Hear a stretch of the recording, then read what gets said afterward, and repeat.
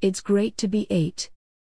These 8-year-olds come from different countries, backgrounds and cultures, but age isn't the only thing they share.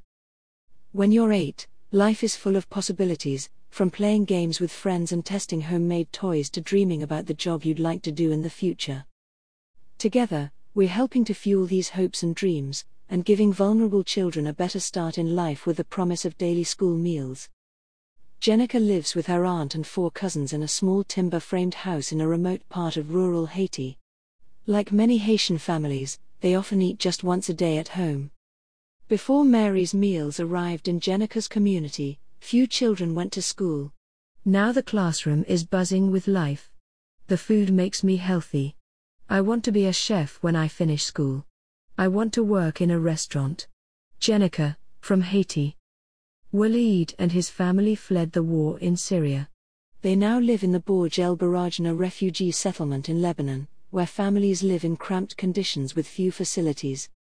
School gives Walid the chance to enjoy a good meal, learn, and play with his friends, things every 8-year-old should have the opportunity to do.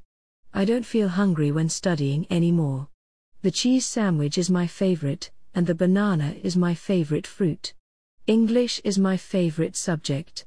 In the future, I would like to be an English teacher. Walid, from Lebanon. Martha likes nothing better than playing netball with her best friend Grace. They live on the hard-to-reach island of Kitsamulu, Malawi, where the dry, sandy soil makes it difficult to grow enough food. Supplies are delivered from the mainland once a week by boat, and most families fish to earn a living. School is important because it teaches me how to read. Porridge helps me concentrate.